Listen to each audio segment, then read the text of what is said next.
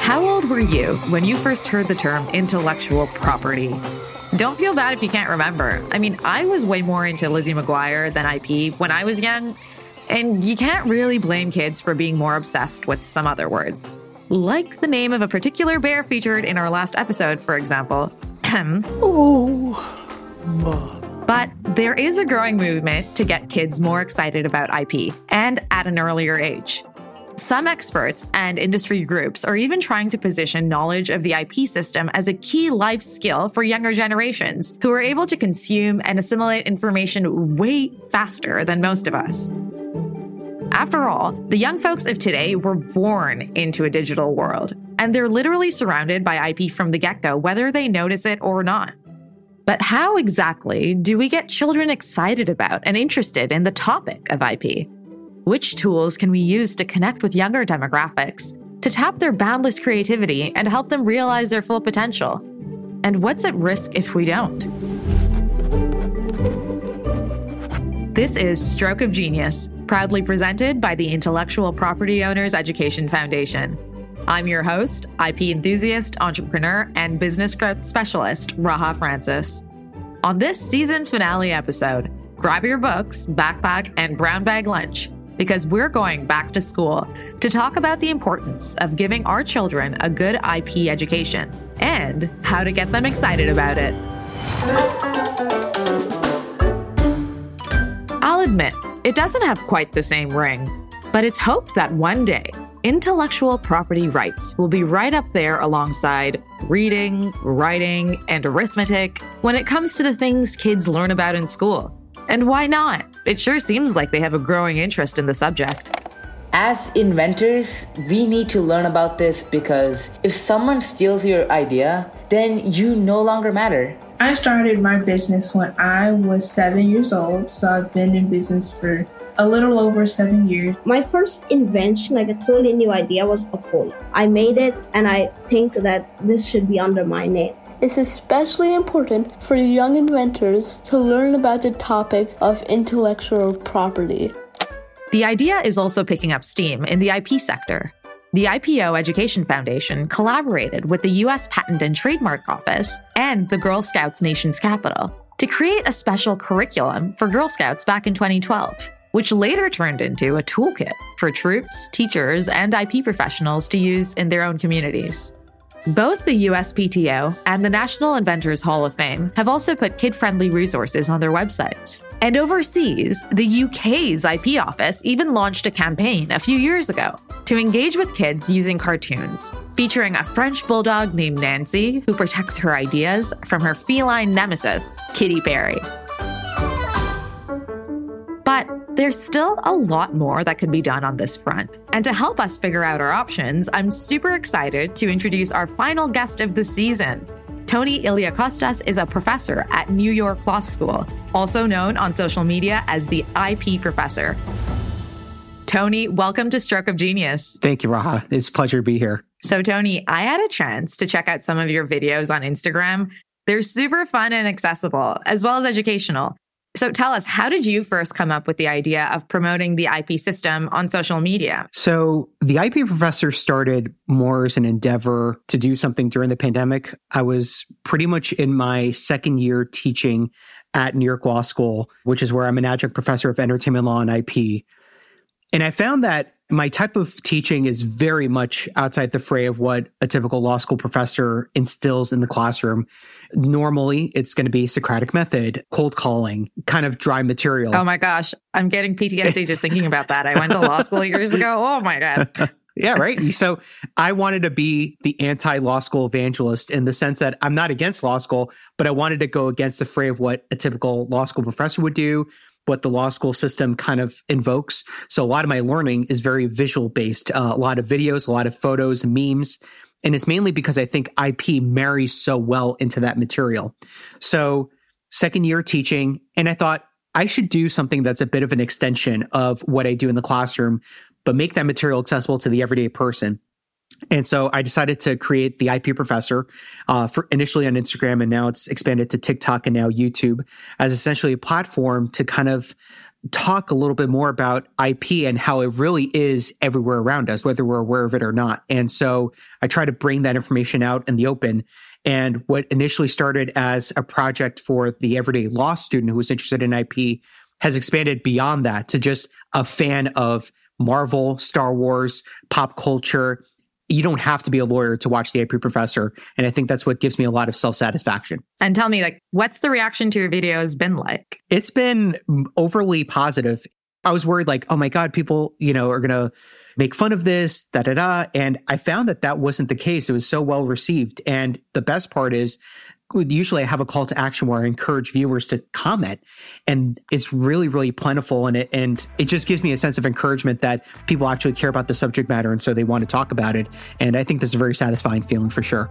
That's awesome. I'm so it's so great to see and hear that it's been well received. It also speaks to such a need for IP to be made more accessible. I'm also curious, what do your colleagues at New York Law School think of your side hustle? I have a fair amount of colleagues that are within my age bracket. I'm only 33 years old. So most of them seem to embrace that type of content. I'm not well connected with the older generation of lawyers there. Maybe that's a good thing because I think they would view this type of content as detrimental to the image of the law school. But then I would have a counter argument to that where I would say, well, how is it? It's no different than if we were publishing a book on this subject matter. The difference is I'm cutting out the middleman. I'm the one making the content. I'm the one calling the shots and sharing this content, and it appeals to a need. And it's not like I'm just doing a lip sync video. I'm talking about actual hard news related to IP. And it's the topics that people send me in the DMs, and they're saying, hey, Tony, could you talk about this? It just speaks to the demand that people have that they want to hear this stuff. They don't just want to saturate themselves in dumb videos on TikTok and Instagram. They want value out of it. And that I try to provide that with any type of video I put up. Your passion for the topic is pretty obvious, right? But I think it's safe to say that most people generally don't get quite as fired up about IP as you. What's the elevator pitch you use to convince initial doubters of the huge role that IP plays in our lives? So I always start with my catchphrase, IP is everywhere, whether you're aware of it or not. And to that point, think of a movie trailer. Just watch any movie trailer whatsoever. Black Panther, Avengers, Star Wars, Top Gun, whatever. More likely than not, you're going to see not just the IP of music being used, but maybe even the storyline. Because, for example, Top Gun was based off of an article that was the inception of the 1986 film. As a result, now we have a lawsuit that is kind of pending related to that. Bottom line is, for people to understand how important IP is, it's just a matter of bringing to them the everyday things that they use. And then they have that self-realization of, wow, I didn't realize it, but this is related to patent law. This is related to copyright law. This may be even related to trade secret. I tell people, if you ordered a Big Mac, the Big Mac sauce is likely a trade secret, even though we all know it's Thousand Island dressing. But either way, it's at the end of the day, it has a touch point with IP. So bringing people home on that point makes them have that bit of an aha moment. That's great. Yeah. Speaking of movie trailers, shout out because our last episode actually focused on Winnie the Pooh as a serial killer in a potentially upcoming movie. So IP is everywhere, folks. It's everywhere. You had one video, Tony, that got a lot of attention from Michael Jackson fans. Tell us about it. So I have a running series called Weird IP. It's essentially about that weird, unique, and interesting IP that you probably didn't know about. So, of course, Michael Jackson, we all know, is this iconic musician, has won dozens of awards, ranging from a Grammy to American Music Award, so on and so forth. He was very much decorated as a performer, but not many people knew that he's actually credited as an inventor in the U.S. Patent and Trademark Office. And how he became an inventor all connects back to a Smooth Criminal music video. If you watch that music video, there's the part, I guess, 5-ish minutes in, maybe 6 minutes in, where there's no music. It's just him and his dancers doing choreography. And there's a scene where he does the lean. Well, the lean is all connected to a patent that he registered along with another inventor. He didn't defy the laws of physics. How he was able to do the lean was there was a nail sticking up from the ground. And on his heel, in the heel of his shoe, is this gap. And essentially, during the filming of the music video, his heel would click to that nail, and then he would be able to lean down along with his other dancers and then lean right back up.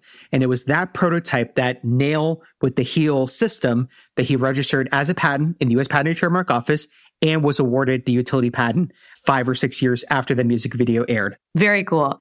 But if I were to play devil's advocate, Tony, I'd say MJ isn't exactly huge with the kids these days. Totally. So how do you appeal to younger audiences more effectively? What kinds of stories or cases can bridge the gap? I think it's a matter of calling back to older media, but also bringing in newer media. So I'll give you the perfect example. The iconic case of Midler versus Ford, Ninth Circuit decision that relates to personality rights. Lincoln Mercury was doing an ad campaign that featured Bette Midler, her song, Do You Want to Dance? So they went to her agent, they went to her, they asked, could we use Do You Want to Dance? She declined. So the ad agency, on behalf of Lincoln Mercury, did the next best thing, and they went to her backup singer and asked her, hey, could you please recreate the song? And she said, absolutely. And of course, Bette Midler said, this is an infringement of my personality rights. So she sued on that basis. And the Ninth Circuit found that even though it was another person replicating her voice was as much of a unique part of her identity as it is with her name, her image, her likeness, the way she looked.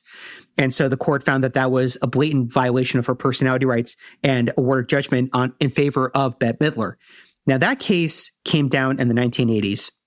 Let's fast forward to today. We have now stories where there are AI technology systems that are able to create fake podcasts between Joe Rogan and Steve Jobs.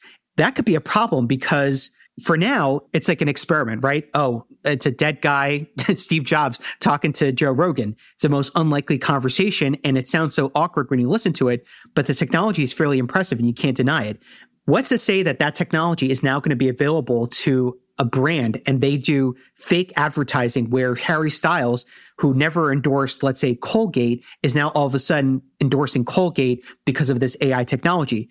This is going to be Bette Midler versus Ford Part 2. So when you're talking about connecting with Gen Z, talking about those older cases and marrying it to current event stories that they see, I think that that's important, and it creates that relatability because not only are they going to learn something about the current event story now, but they're also going to learn about something back then that connects to the story that's happening now. So I think not forgetting the past, but creating a bridge between the past and the present and even the future is a vital part of education, generally speaking.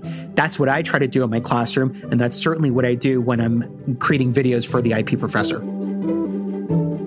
Coming up, more from the IP Professor. And we'll dig into the archives to hear from a young inventor that was featured in last season of the podcast.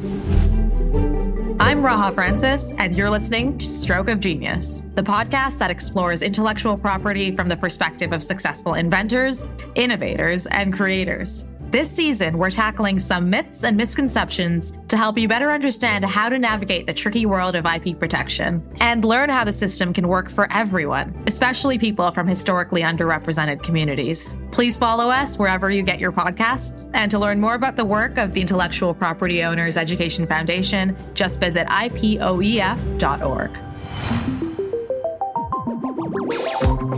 Welcome back.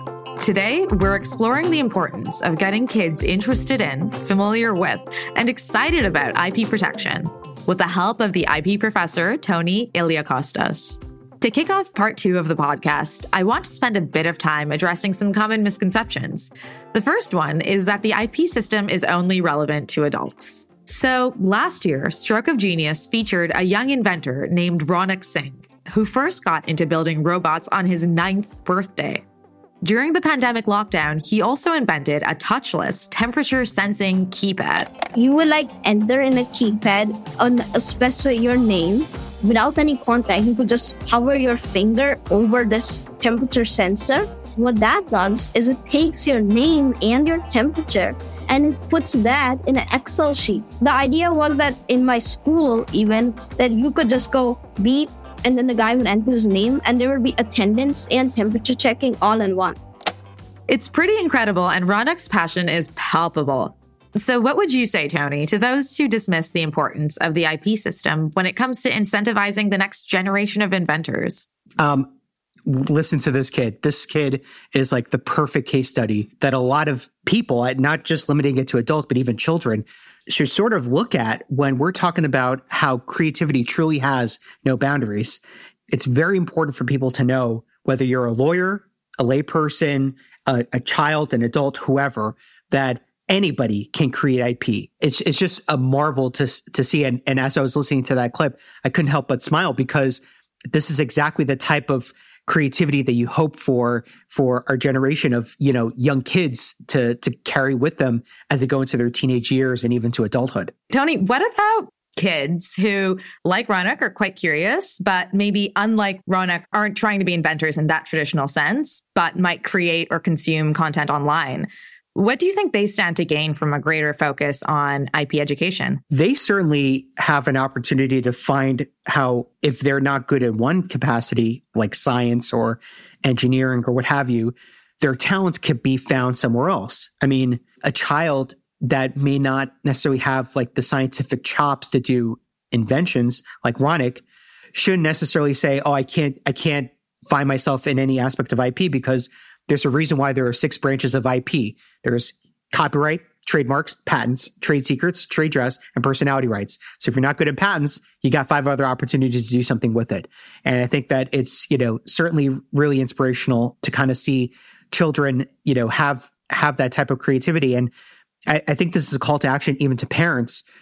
Parents, if you're listening to this, please, if your child has something that they're working on that they're very passionate about and they're creative, support them in that mission, endorse what they're doing, help them through that process, coach them, do the thing you need to do as a parent while also legally protecting them, but let them have their moment. And I think that it's important for children, especially with the kind of technology we have at our disposal, to be able to flex that creative muscle. And certainly, Ronak is an excellent display of that for sure. A common misconception that we've talked about on the podcast before is that IP might be a limitation on creativity. What would you say to kids or parents who have heard that before? I actually disagree with that, because IP is anything but a limitation on creativity. If anything, it would encourage people to find something that may not be necessarily talked about and finding a way to protect that legally. I'll give you the perfect example. I was in the grocery store and I was in the dairy aisle, and there are tons of different yogurt brands, right? There's Siggi's, there's Yoplait, there's Dannon, and there's something called chickpea. And I was looking at the label, and sure enough, it's chickpea-based yogurt. But what's funny is that the logo is spelled CHKP. So it is missing all the vowels. But even then, the word chickpea is registered as a trademark in the U.S. Patent and Trademark Office. And, I think to myself, that was a very lazy way of calling a yogurt brand something that's suggesting what it is, this yogurt-based brand with chickpeas. But even then, it got the protection. And in my opinion, it was certainly creative, but it wasn't original enough for me to qualify it as being like super creative. But I think that underlines what IP is all about. You don't have to create something super duper novel. You could, and you could register that in the U.S. Patent and Trademark Office as a patent, or you could register it in the U.S. Copyright Office, whatever. But even then, you don't have to do something totally out of the norm. You could have some degree of creativity, and even then it could be protected under some aspect of IP. I call back even to the rules of copyright law. Copyright is an original work of authorship fixed in a tangible medium of expression. One of the buzzwords there is originality, and our court system in the US has made it very clear that you don't have to do something grandiose for it to be original. Some degree of creativity is enough for it to be creative. So to me, I think for parents and kids who are a bit skeptical about them creating something creative, don't doubt yourself. Just give it a try. And if it doesn't fly, go back to the drawing board, try again. If a brand like Chickpea is able to get a trademark protection for a devowelized name, if that's such a word, what's stopping you from taking your creativity and flexing that into something in the realm of copyright, trademarks, patents, so on and so forth? Okay. So let's say everyone now agrees that kids need to learn about IP at a younger age. We've convinced them all, clearly. But let's talk a bit more about how you can convey the complexities of the system to kids. You mentioned relatability earlier. I think relatability boils down to having resources available for people to understand and grapple with like everyday culture. So The show that I related to a lot when I was a kid was Arthur, because I think Arthur touched on a lot of points that I dealt with as a kid when I was growing up in middle school, going into high school. Bullying. It touched on making friends. It touched on being part of the cool kids. Arthur was the first cartoon educational series to touch on LGBTQ relationships with parents. I think it addressed lightly the issue of 9/11. These were topics that were married into the show and allowed children to retain this information while also allowing parents to let their child see for themselves, this is what you're going to see in the real world. A kid's going to make fun of you for the way you look. You're not going to have that cool toy, so you're going to have to resort to playing with bottle caps, and maybe playing with bottle caps is going to make you a cool kid. And if I had to tie that back into IP, obviously talking about older law and connecting that with current event stories is imperative. But the way you do that is by having resources available. So school districts having maybe panels where they would bring in real world IP attorneys to talk about these matters in a relatable fashion. So what's stopping a school district from maybe bringing people from Sesame Workshop to come and talk about some of the IP issues they deal with? Or talking about Sesame Workshop, what if you created like a puppet program where you had like a tour of puppeteers going to different schools to educate children about IP?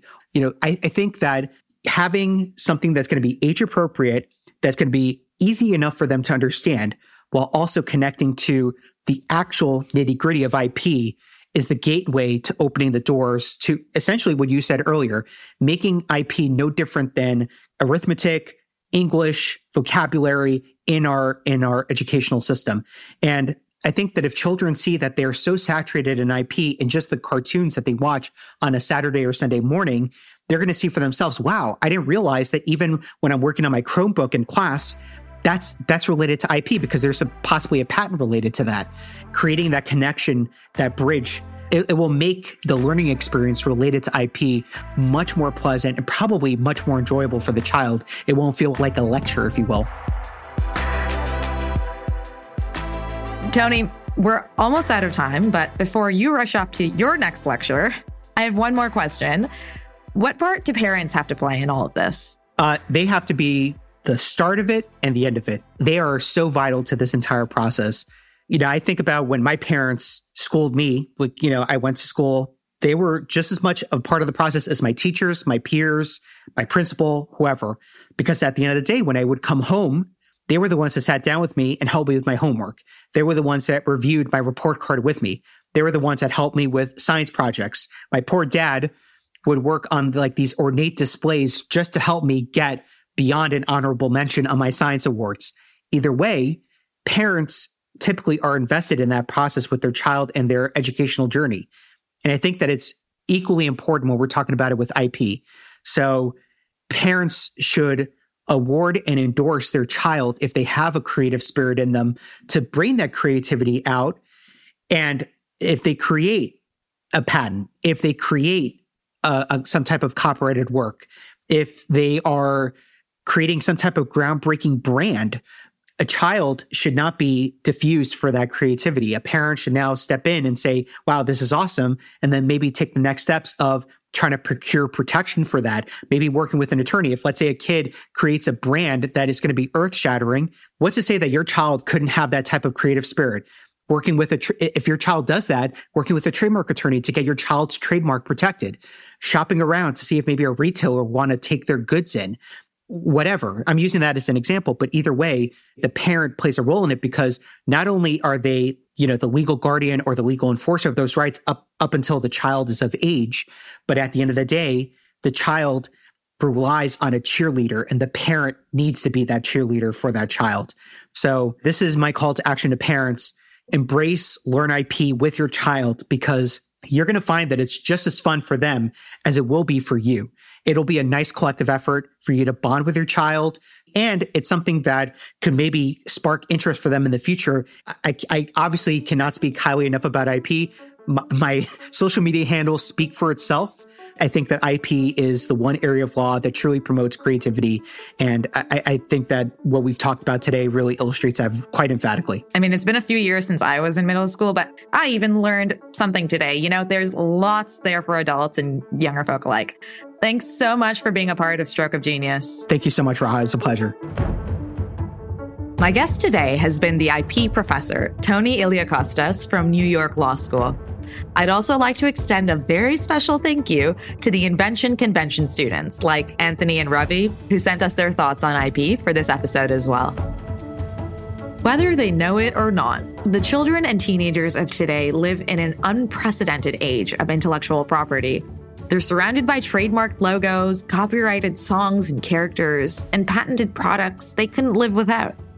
More young people are also creating content themselves. And while social media can be a goldmine of inspiration and opportunity, they have to be made aware of the important implications of IP rights in that space. That's why IPO Education Foundation is working to increase awareness and education among young innovators and those from underrepresented communities, places where creativity already exists, but IP rights might not. Because education about IP will drive innovation and economic prosperity. And yes, parents, that might one day mean sitting down to help your kids with their IP homework instead of trigonometry or calculus. That sounds like a win to me. I'm Raha Francis, and this is Stroke of Genius, brought to you by the Intellectual Property Owners Education Foundation. That's it for Season 5. Thanks so much for listening. I hope, like me, you've learned a thing or two about IP. If you're hungry for more, I'd encourage you to check out some of our past episodes. And to learn more about the work of the IPO Education Foundation, visit ipoef.org. Bye for now.